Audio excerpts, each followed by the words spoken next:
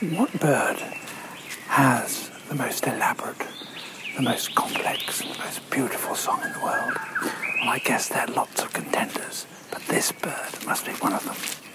The superb lyrebird of Southern Australia.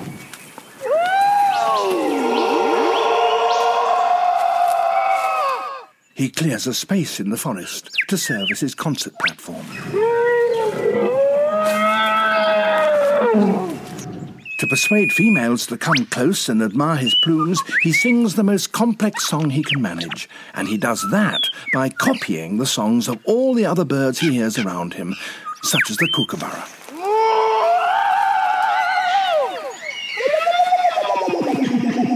It's a very convincing impersonation.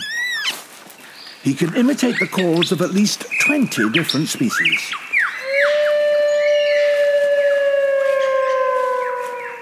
And now the sounds of foresters and their chainsaws working nearby.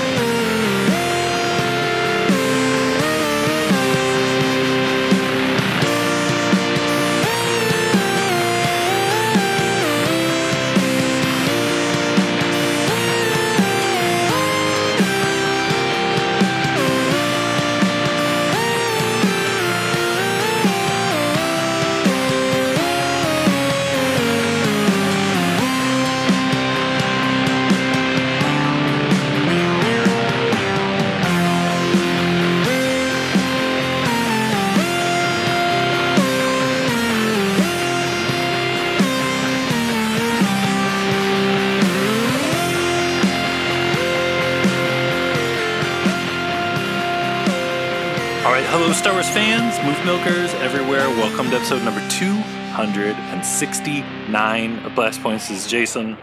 And it's Gabe. This is the most important episode we've ever done. It might be.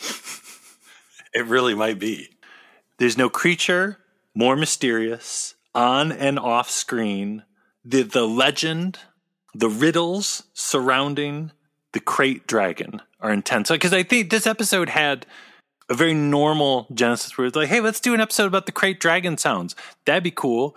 And then we start doing research, and literally this past week, really 2 weeks, because we didn't have a new episode last week, I felt like Kevin Costner and JFK.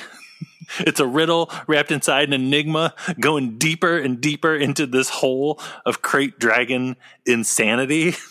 The more you think you know, the less you really know, and you just got to keep digging into a bottomless pit. Kind of like Kevin Costner and JFK, I had like a Donald Sutherland moment too, where it's somebody, an official person, sits you down on a park bench and, all right, here's the facts. Here's all I can tell you about your enigma. Because seriously, the sounds, it's a mystery. The bones, it's a mystery. The bones and the sounds, and where the whole Krayt Dragon thing kind of came from, because we all know the Krayt Dragon. Like, you say Krayt Dragon to anyone, and they're like, oh, yeah, of course. And when it showed up in Mandalorian last year, it's like, oh, yeah, the Krayt Dragon. We know it. We love it. But how do you know it? And where did this knowledge come from?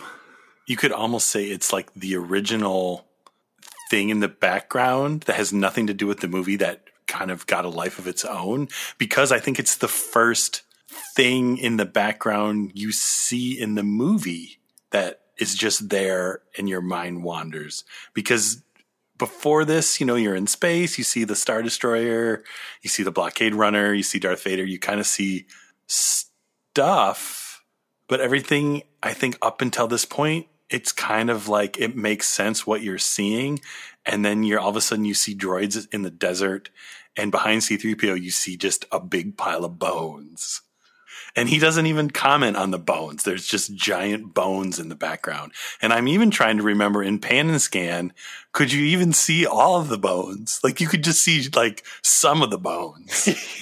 Like, could you even see the head in the Pan and Scan version? Then that brings up a bigger question too. Are there still Pan and Scan people out there? It's like, I don't like those black bars on the top of the bottom. I prefer my Star Wars to fill the entire screen. I'm kind of mad watching them on Disney Plus. But now if you watch the old ones, you have black bars on the right and the left. So you can't win at this point if you don't want the black bars. Can you remember when the Krayt Dragon, the name Krayt Dragon, even first came on your radar? Because that's probably the first thing we got to get into. That's like, I can't. It's just like something I feel like we've always known. Yeah, it's like the Vader fell into lava, or one of those things that some time when I was a small child, someone like at school or a friend's older brother's cousin came over and was like, that's a Krayt Dragon or something. And it was just something that you knew, but you didn't know. But everybody knew it. Because like when we met, we were talking about Krayt Dragons and we knew what it was. It wasn't like, it's just like, yeah, of course. Yeah. It was never like, wait, what are you talking about? Where'd you get this knowledge? Do you play the role-playing game or something? Is that how you know this stuff?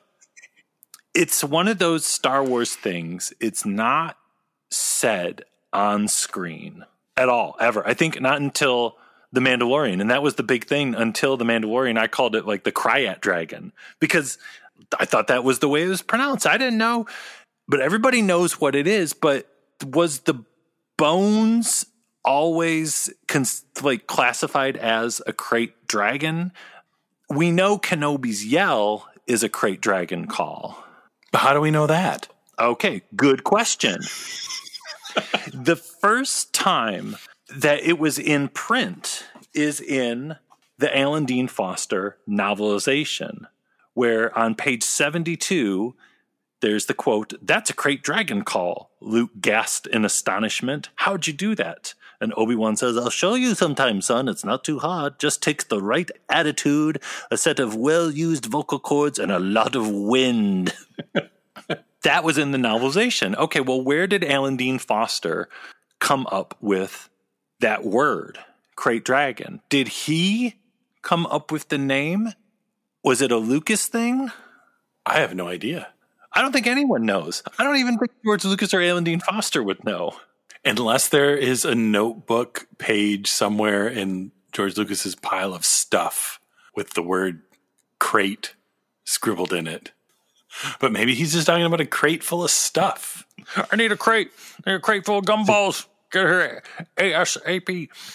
Maybe he wanted a whole crate full of dragons. It's said by name in the radio drama, too. What made the Sand People leave? I imitated the hunting cry of a Krayt Dragon. Their imaginations did the rest, and they took to their heels. But I feel like the first time, as far as I can tell, that the bones were specifically called Krayt Dragon bones, I don't know. And if anyone wants to prove that this happened otherwise, please do. But around the same time in 1996, there was the West End role-playing game and the custom card game thing where there was a card with 3PO in the desert, and it's specifically called the bones Krayt Dragon bones. Yeah, it's one of those things that just gets your mind reeling because it probably was just, well, there's bones there. It looks like maybe it's a dragon. Obi-Wan makes a crazy sound. Like, it makes sense after the fact, so it seems like it was always the case. But I guess if you go back to what they did to get the bones, right? Wasn't it just like, we just need some bones to fill out the frame? So it wasn't like in the script it said 3PO trips over a Krayt Dragon bones or something. Yeah, so the bones themselves were in England. They were used in a Disney movie called One of Our Dinosaurs is Missing, which if you go back and watch the trailer, hasn't really held up too well, to say the least. We shall steal Dinosaur. It's alive! One of our dinosaurs is missing. Walt Disney Productions' zany motion picture spy spoof. A daring dinosaur robbery. Right before your very eyes. Back as soon as I can, my love! Inscrutable Peter Ustinov. Yes, Mom. And Helen Hayes meet the challenge to solve this laughter-ridden missing dinosaur mystery. Walt Disney Productions' One of Our Dinosaurs is Missing. Rated G. But the bones were like repainted, sent to Tunisia where they filmed that scene. But I'm sure it was just totally like they were there at the studio and George Lucas just like, we can put that in the desert, be cool. It's an old dinosaur thing. Probably never putting it together that, yeah, the bones and the call in the desert are the same creature. It was probably just a totally random thing, like so many Star Wars things that this whole kind of legend and stuff has built around. And we didn't even see like a living version of the Krayt Dragon until the amazing Galactic Battlegrounds game, which was released in 2001. Yeah, and what's interesting is 2001 then was the year of the Krayt Dragon, because Galactic Battlegrounds has Krayt Dragons, and also Tara Whitlatch's incredible The Wildlife of Star Wars, a field guide, came out in 2001 as well. And that, I think, is almost like the real first, more or less official looking Krayt Dragon. Because the one in Battlegrounds literally kind of looks like an alligator dragon.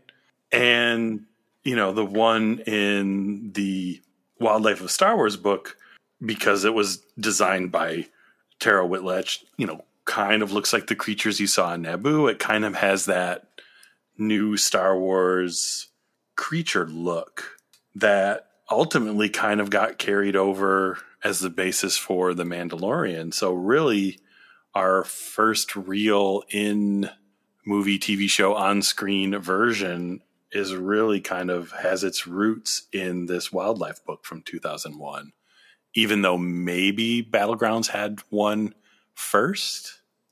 You know, among the other wonderful things in this book, just the Krayt Dragon page kind of, you know, it has little drawings of Tuskens fighting Krayt Dragons. It shows a Krayt Dragon eating Sarlacc. It shows them kind of digging into the sand. It's like a lot of what we saw in The Mandalorian is sketched in this book from all these years ago.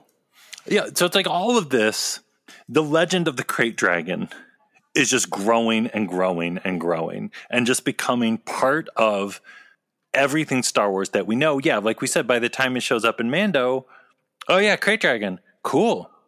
Kind of what I imagined.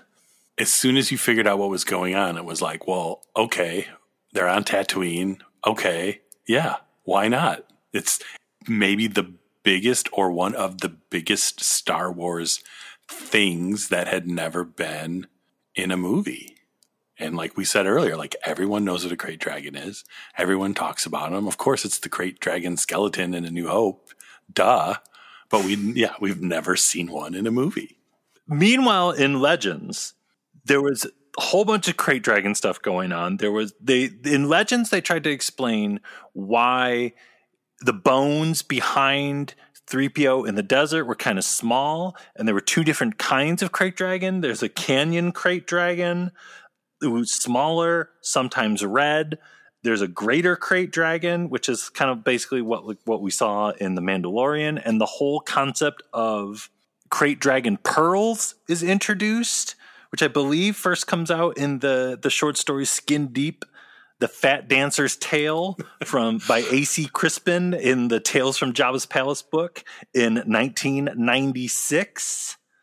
It's wild to like look back on like the whole like Krayt Dragon pearls thing too, and how long that's been around, and how it's exactly what happened in The Mandalorian. Like it's like Tusken Raiders, it's a very rare thing, and it's like in the belly of a Krayt Dragon, and to get it, you have to get into the belly, which is next to impossible. And it's like reading all this, you're like, Mandalorian is insane. It is. The fact that, they were able to cram all of that into a 1 hour episode and have it be as exciting and fun to watch as it was, and still like check off all the boxes of the people watching at home who are like, oh, it's Krayt Dragon. I bet you they won't have the pearl. And sure enough, there it was. When in 95, there's the amazing Illustrated Star Wars Universe book, which we talk about all the time. And there's like 2 whole pages of just Krayt Dragon talk with a wild Ralph McQuarrie painting of a Krayt Dragon facing off against 2 Tusken Raiders. It's talking about, hearing the mating cry and how it terrifies Tuskens and just all the same old stuff. And all of that is amazing and fascinating and crazy. It's which came first, the chicken or the egg, which came first, the bones or the yell. But that kind of brings us to a massive Krayt mystery, the sounds. If the Krayt Dragon never made a sound, it still would be a huge Star Wars mystery, and one of those moments of like Star Wars folklore where just everyone knows about this thing that is never really in the movies. But the fact that it has sounds that go with it, and the fact that not only did we never see a live Krayt Dragon in any of the original movies, we never actually heard a live Krayt Dragon in any of the original movies. We only heard Obi-Wan's impersonation of a Krayt Dragon that, as far as we know, was just something he picked up with his time on Tatooine. I don't know before that, when he was still a Jedi, if he did impersonations of other Jedi or other creatures. We never saw that in the movie. So, maybe that was just his thing, but we've heard a lot of Krayt Dragon sounds over the years. Let's begin with the beginning. Let's begin in 1977 with the original, as far as we know, theatrical Krayt Dragon sound.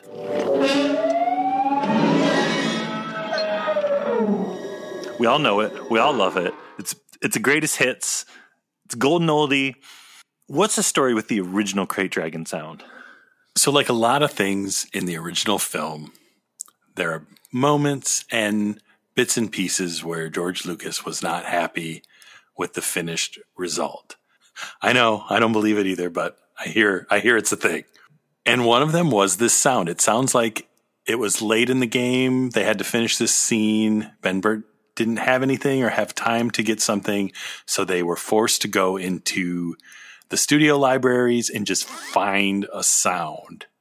According to Rinsler's Sounds of Star Wars book, Ben Burtt says the original Obi-Wan howl had come from Sam Shaw's Edit Right library. And Ben goes to say, I was a little unhappy about it, but I couldn't come up with anything at the time. It was one of those things on George's list of someday we'll do it better. And he says it's probably an elephant bellow, which was used for dinosaur sounds in a lot of movies. But what's great, if you think about that, is it's a stock library sound of dinosaurs, which is the sound for some stock library bones that they repainted and throw in the desert. So there's kind of an unintentional perfection to the original sound and the original bones, even though, as far as we know, they weren't originally intended to go together. Now let's listen to it again. And this is wild. Listen to it again here and think elephant.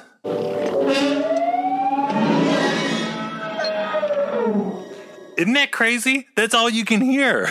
Well, and this is one of those things, and I understand Ben Burtt and George Lucas not liking it, but I also understand, fans don't want things to change.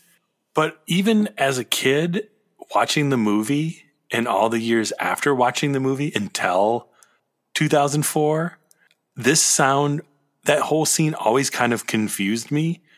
And I think it confused me in the ways that it bugged George Lucas is you can't really tell what's going on. And maybe that adds to the Star Wars-ness, but like I was never quite sure where that sound came from, if it was supposed to be coming from Obi-Wan, if it was something the Sand People were making, because the Sand People were just making crazy sounds and the Banthas made crazy sounds.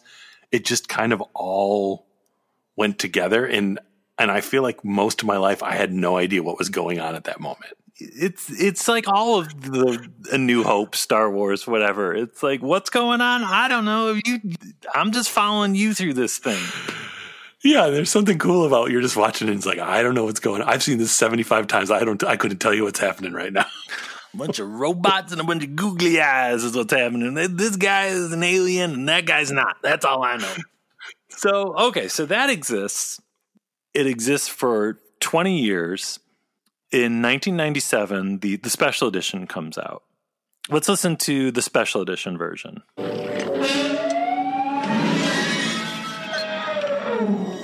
Similar? The same thing? What do you think? It's pretty much the same. It's maybe a little bit louder. They really weren't, I don't think, able to do much with the sound mix for the 97 special edition because it really wasn't until, I think, the DVD in 2004 that they kind of remixed everything. So it's pretty much the same sound. It's interesting thinking about it, too, because, yeah, in the 97 special edition, there were weird dialogue changes all over the place, like, thanks, 3PO. But there really weren't, like, sound effect differences. But we did, like, when we did the mono mix episodes for the mono mix of A New Hope and Empire, there were variations in there, slight variations in sound effects. But it's crazy to think that if this is a sound that they just pulled off the shelf of an elephant or that was used sometimes for a dinosaur, that in some point in the VHS or the Laserdisc or something, they weren't like, well, we just need to do, let's just put this in. And we'd never know the difference. Well, I wonder if some of that is it was just harder to do big audio changes back then because everything wasn't digitized yet. Well, and that brings us to the 2004 DVD, which had its own list of changes. I remember this was absolutely shocking because, again, it was like a kind of thing. It's like the Krayt Dragon call changes suddenly on this DVD version in 2004. We're not special edition haters by any means, what shape at all. But I remember we were like, why? Why now? Well, and this, I think, was the beginning of realizing that these movies will always be changing because the special edition was kind of marketed and explained as, hey, we're going to change a bunch of stuff. We're going to add some stuff. We're going to change some stuff. This is what we're going to do. Get ready. And we were ready. And we loved it. And then the DVDs came out and we were kind of like, okay, cool. We're finally going to have DVDs of the special editions. But this was the beginning of like, wait, they changed more stuff. They didn't really tell us. So we just have to like pay attention now to see, wait, what are these changes? Because this was reminding me of, before YouTube, there were these split screen versions floating around that you could download or like find at a convention where somebody took like the Laserdisc and the DVDs and like they put them on top of each other. Remember that? And you could, and they like synced up every scene and you could watch them and actually see where the differences were and where audio was cut out and where scenes were added. And it was like, it was the most fascinating thing to me to just watch all these changes because there were so many and they were all kind of subtle. And yeah, other than, this Krayt Dragon one was kind of in your face. And all of a sudden, after all these years of hearing this weird sound, there was this new weird sound that may be the weirdest of all the Krayt Dragon variations is the 2004 version. Let's listen to the DVD version of the Krayt Dragon call here. And what's crazy too is the specifics of the DVD changes, stuff like this, are just kind of lost to time because kind of like the 97 special edition, unless you've still got the DVDs, it's really hard to kind of figure out what was different in that was different than the Blu-rays, that was different from the 97 versions. Like what was this middle special edition where some things changed, some things weren't changed, some things changed again, some things flipped back. And earlier this week, I was going crazy because I was like, did anything change in the DVD version? I don't know, because you can't easily check it without getting out your old DVDs. And this one to me is so extra wild and crazy because it sounds even less like a dragon. And it sounds even less like a man. It sounds like this weird squeaking bird thing. And the only thing at the time that kind of made sense, which we now find out had nothing to do with it, was a year afterwards when Revenge of the Sith came out and we heard the Boga. And then it was kind of like, oh, maybe Obi-Wan's trying to make a Boga sound. I'd watched the DVD so many times by the time Revenge of the Sith comes out, and I heard the Boga for the first time, and I was like, you clever person, George Lucas. You were putting in a little Revenge of the Sith teaser into the A New Hope DVD. Yeah, that it's like Obi-Wan, is using his ventriloquist skills and remembered his Boga sound, and that's what he was imitating.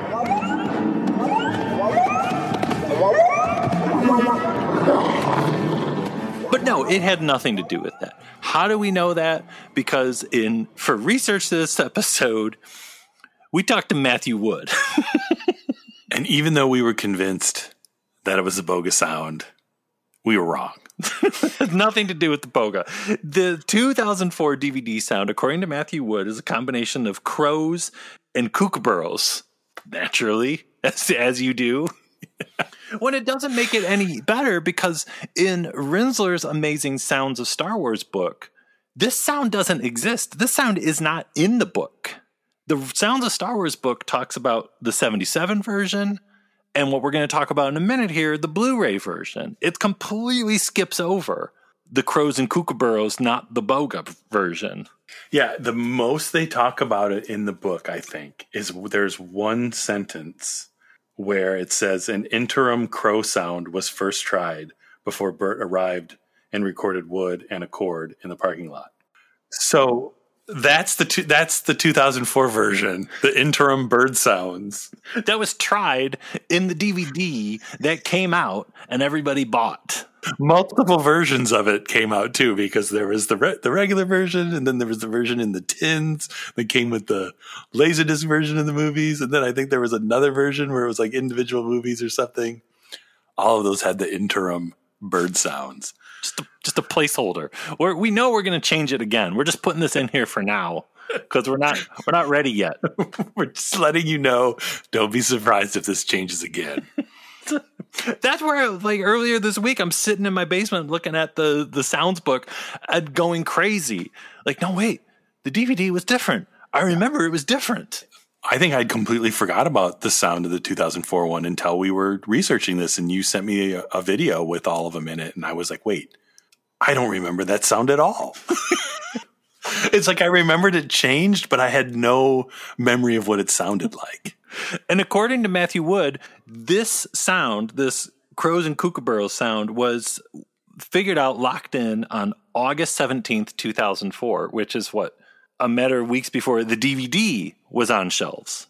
Yeah, which is incredible because I think, it took 2, 3, 4 weeks for them to manufacture all the discs. So it was like literally, was this like the last day? Well, in the Sounds of Star Wars book, this page is called The Last Sound.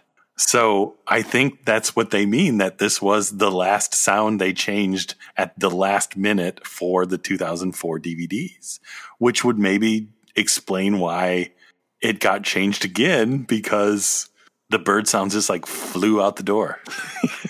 Which now, this brings us to the Blu-ray sound from 2011.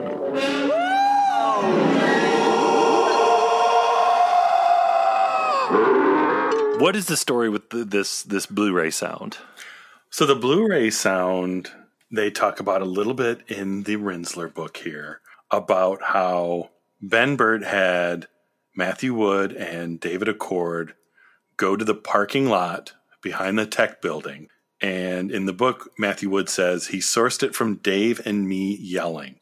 We screamed and screamed. I was trying to model mine off this terrible cheesy element that I love from a Disneyland ride, the Haunted Mansion. Thanks to Matthew Wood, we have found the exact Disney 45 that he's referencing. It's called the Chilling, Thrilling Disney Haunted House Sounds. High on a hilltop near your home, there stands a dilapidated old mansion. Some say the place is haunted, but you don't believe in such myths. You decide to investigate, and you never return.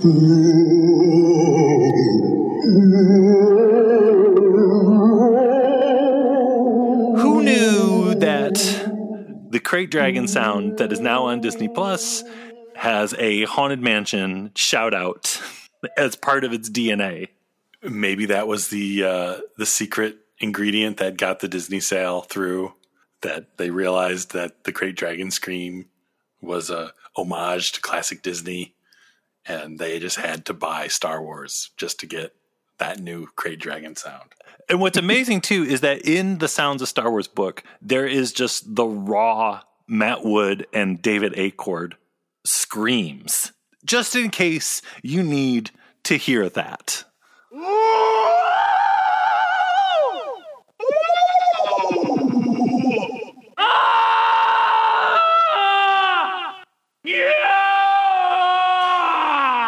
Now, and according to Matt Wood, too, the Blu-ray sound is the same basic premise as the DVD sound, but with the crows and kookaburras taken out, and with Matt Wood and Dave Acord screaming taken in.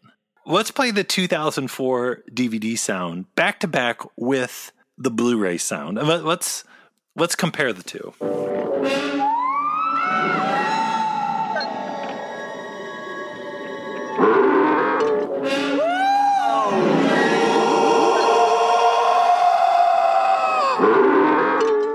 Yeah, if you think about it, okay. Yeah, because it really is I guess it's the same kind of flow and timing. It's just grown men screaming instead of birds. And really the weirdest part of it is they added that kind of echoey effect, but maybe that's kind of, simulating he's in a canyon and that's a canyon Crate Dragon sound, and the echo just makes it scarier to the sand people. But it's one of those things that on its own, maybe it's weird, maybe they didn't need to make this change, but I do feel like it makes more sense. Like it sounds like an old man yelling in a canyon, which is what it's supposed to be, as opposed to some weird dinosaur sound that just happens to happen, because you don't see Obi-Wan's mouth moving. Like you don't, because now that I'm thinking about it, I think as a kid, he's like waving his arms, like, cause he's like off balance. Maybe I thought he was like casting a spell, or maybe he was just waving his arms and that's what scared him away. So I don't know, having a human voice screaming, I think it works better, but it doesn't make it any less weird. And then finally, in The Mandalorian Season 2, like we were talking about, we see our first actual Crate Dragon in live-action Star Wars, a living Crate Dragon.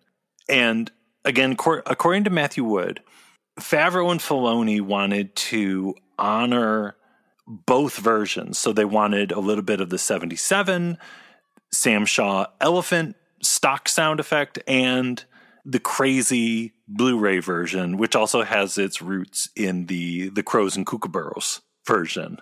And you can kind of hear both of them during that Season 2, Episode 1, episode The Marshal, during the Crate Dragon scenes.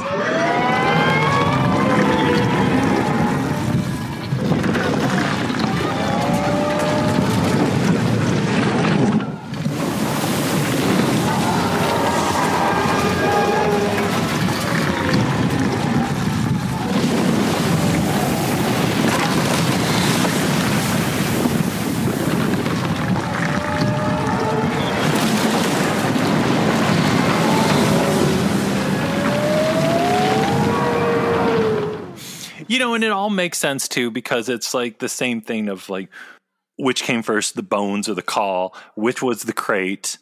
It's all at once. It's all just just happening all at the same time. And that's kind of like a lot of like when The Mandalorian does what, the dirty word fan service, when they do shout outs to crazy things, it's like we're taking everything from everything. It's not just the Blu-ray call. There's a little bit of 77 in there. There's probably, maybe, who knows, the DVD Crate Dragon call in there too. In a show with so many just like incredible moments and incredible mixes of old Star Wars and new Star Wars and middle Star Wars and future Star Wars, that, the mixing of the sounds, I don't know. It's just the most clever thing they could have done, and it just makes it perfect. And wasn't Matt Wood also saying that some of the Sand People in Mandalorian are kind of making Crate Dragon calls a little bit too?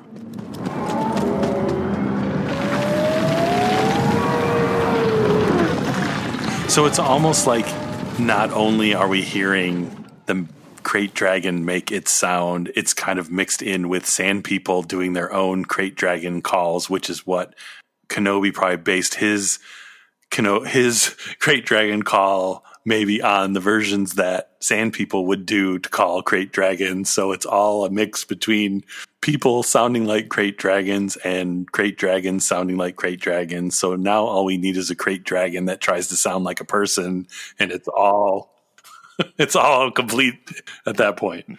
I want a Crate Dragon to come out of the sand. Hello there. It's me, Crate Dragon. Oh, that's how the Crate Dragon scares people away.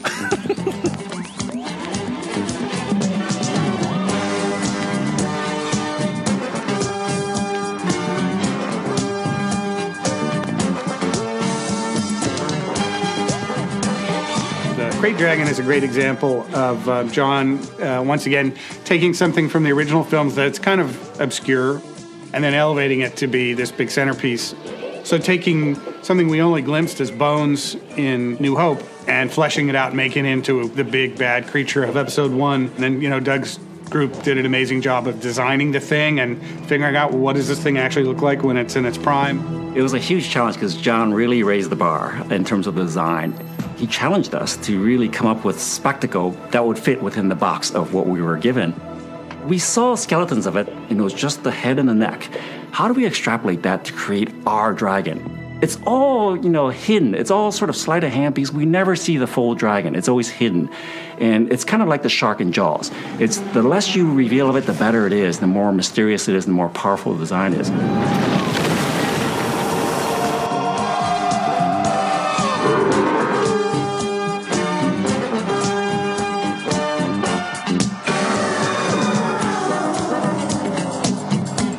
Okay, so now we have heard all of the on-screen Crate Dragon calls.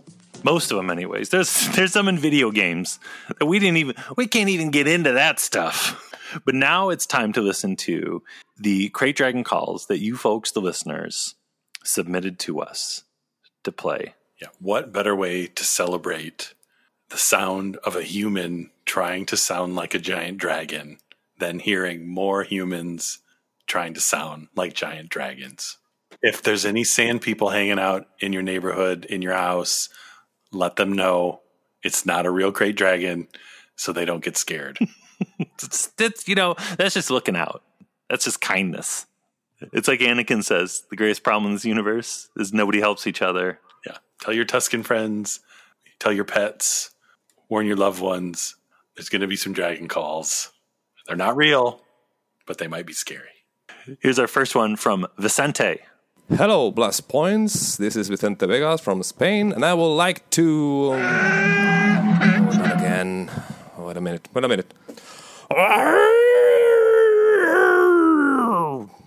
A trick an old friend taught me to get rid of those Tuskens, so... I don't like to do this, but they're like animals. Bye. Amazing. That's pretty good. That's very good, actually. That's not pretty good. That's very good.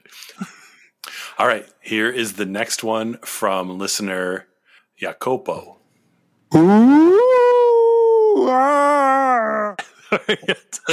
Oh, that's amazing. Wow. All right. Oh, boy. Yeah, I almost hid under the desk. Okay, up next we got Angel. Let's hear it. Hi, Jason and Gabe. This is Ángel de Jorge from La Fosa del Rancor podcast, Rancor's Pit podcast, and from the Ben Bart's Deepest Nightmare, Here I Leave My Scream. Sorry in advance.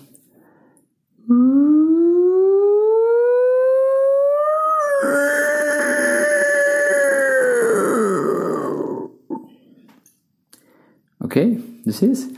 I can't wait for your show. I'm sure it's going to be a blast. Okay, this is the end. Bye-bye. Oh my god, these are all so good. They had a Jim Gillette element to it with the build-up. I never made the connection in my mind of the Great Dragon scream and the Jim Gillette scream from Machine Gun Eddie, but yes, it was there all along, and we didn't know.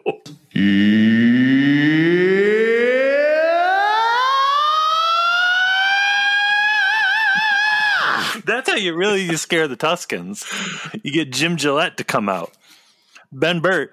Actually, I sourced from Jim Gillette from the band Nitro. Yeah. The album OFR, if you haven't heard it. All right, our next Crate Dragon call is from Steve and Henry.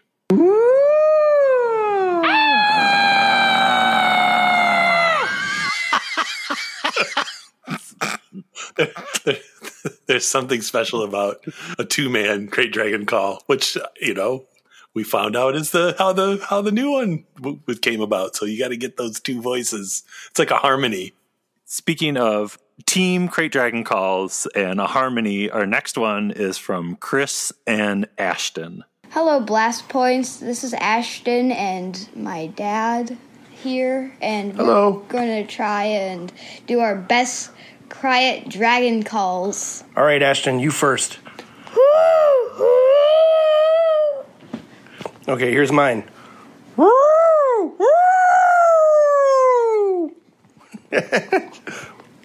Of course, we didn't have any Ben Burke trickery like echo and reverb on there, so hope you like it. Thanks, Blast Points. That was like a little Crate Dragon family, like out on a picnic. It was awesome. Let's hear it with a little bit of echo. Let's see what happens.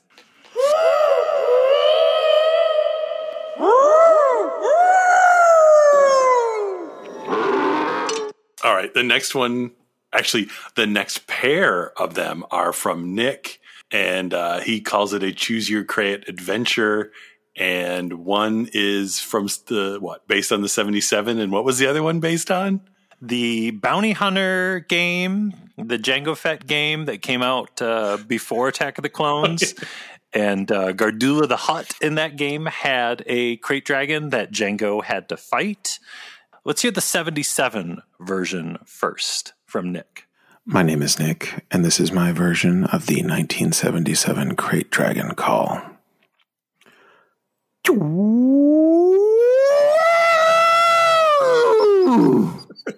Thank you.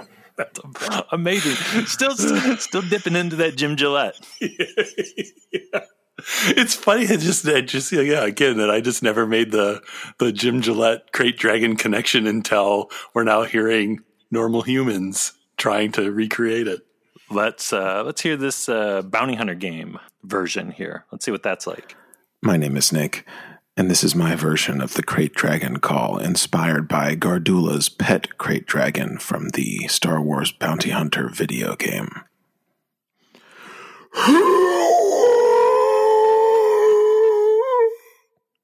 Thank you. It's incredible. It's incredible. I hope you're okay after that, Nick. Oh yeah, you need some cough syrup. Okay, and in closing it out, we've got Allison and Stephanie, and let's hear Allison's first. Hey, Blast Points. This is Allison, here to submit my take on the Crate Dragon call. So here we go.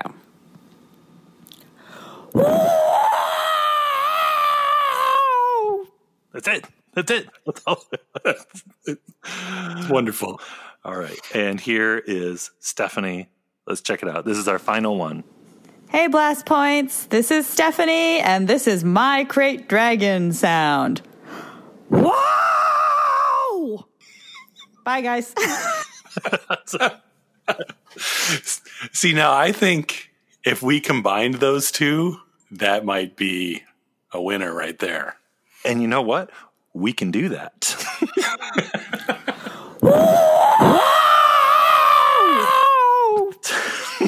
No, yeah, let's do something too.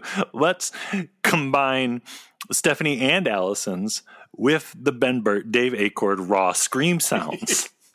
Maybe a little bit of reverb just for seasoning. Now let's do Stephanie and Allison, the Ben Burt, Dave Acord scream sounds, and Jim Gillette.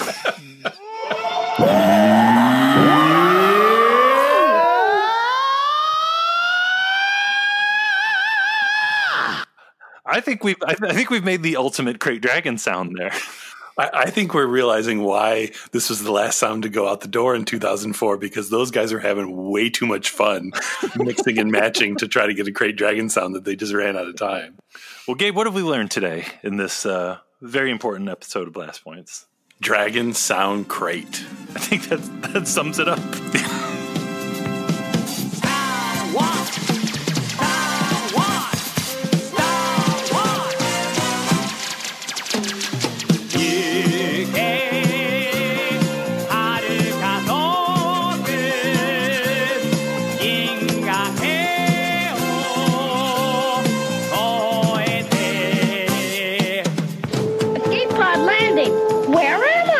It's the new Star Wars Land of the Jawas that you put together. Action figures sold separately. You can move the action lever and make the Jawa capture R2-D2. R2? Are you all right? What are they doing to you? You can raise the elevator and make R2-D2 disappear into the sandcrawler. Hang on, R2. I'm right behind you. Me too. Kenner's new Star Wars Land of the Jawas. Action figures each sold separately.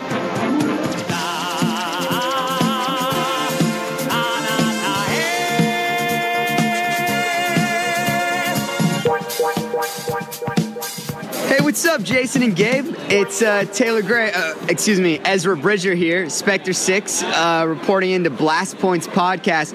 Just wanted to say what's up, and may the Force be with you. See you guys.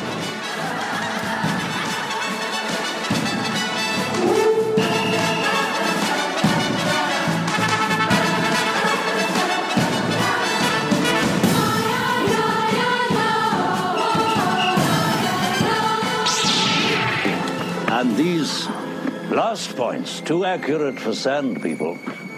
Only Imperial stormtroopers are so precise.